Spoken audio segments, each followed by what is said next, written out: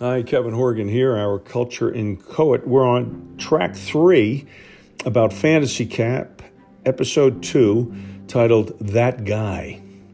The logistics itinerary for Fantasy Camp is Tuesday through Friday, generally 2 9-inning games a day, culminating in a 2-inning game Saturday against former ball players called the Greats. There is a loose and fast playoff system starting Thursday afternoon, but by then, the beast teams and the inconsistent teams have already been established. Prior to the camp, there are workout days starting at an extra $1.50 a day and a gradual discount for up to 3 days. This is definitely worth at least one session, and 3 would only give the baseball karma spirits more opportunities for me to get hurt. Each workout day had 3 hours of warm-ups, ground balls, outfield balls, hitting from a machine outdoors, and soft toss live and machine hitting indoors. I signed up for one day only, Monday. I drove the short distance from the hotel to the Yankee complex and just followed people to the gathering point at the indoor batting cages, chatting idly with a mix of real ballers and semi-slobs like me. Friendly and chill, all. I was in awe that these were the exact spring training facilities for guys like Jeter and Judge. We were summoned to the field by the HMFIC Len, a serious but gregarious character. In my earnestness to be a team guy, I neglected to get ready. My gear bag was always in someone's way, it seemed, and I was almost to the field when I realized I had not put my cleats on. No metal spikes allowed. So I jogged back to the cages, yanked the cleats on, and jogged back out, where I realized that I did not have my rec specs on. Now, normally, my glasses fall off my head when taking a leak, so the rec specs were crucial and necessary for me. I ran back to get them, the fastest I ran the entire week. A word about rec specs. Great product, spot on for my complicated refraction, photo gray, all less than $200. But I look like Adam Ant. Perfectly ridiculous. I am now late to the first talk on the field. There were about 80 of us in a final camper class of $125. Worse than being late, which I abhor. Worse than untied cleats. Worse than cartoonish goggles. I am the only SOB out there not wearing Yankee blue. I didn't just stick out. I was a gnarly cyst on the nose of a supermodel. Big, fat, and looking about ready to burst. I was that guy. No less than every damn coach and player said to me publicly in an Irish whisper, "You don't stand out at all." I was that guy. Well, the stations were organized and ran crisply, if not with military precision. Thank goodness, campers' skills notwithstanding. I was almost killed in the fly ball drill from a machine missing all 8 hit to me.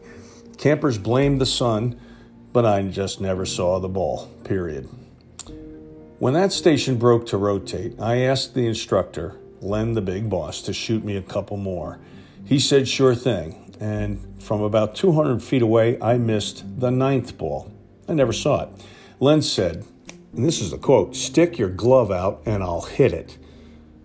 Well, I thought he was joking. We all did, but I stuck my glove out and he did hit it, and I took my single catch as a positive sign. My elation didn't last. At the ground ball station, I stopped the first 2 grounders with my cup and one with the meat of my bare right hand, an act of desperation and stupidity that would affect my play even more during the week, chiefly at the plate. Well, that's my excuse, and I'm sticking with it. With my right hand on fire, my group rotated to hitting drills, where I was just awful. I whiffed the first 4 live pitches and then made contact without power. There was one bright spot, though. Jimmy Leyritz pitched soft toss to me, and I felt like Mickey Mantle. If the Mick was imitating Ralph Cramden, things were looking up. Now, back at the hotel, I showered and met up with my close cousin. Remember, I'm trying to protect civilian identities, and since he is as anal as I am, we were the first campers at the scheduled evening dinner and autograph session. It was a pattern we would continue all week. I shook hands and fist bumped with everyone, remembered no names, and met a 30-plus year UPS guy, we didn't know each other beforehand, who retired the same year I did, in 2017. I met up with my old Merrill Lynch guy, also now retired, one of two people who encouraged me to do fantasy camp in the first place. I didn't know whether to hug him or kick him in the nuts. I'm still trying to work that out of my mind. I ran around like an 8-year-old kid getting former players to sign 3 clean balls for me.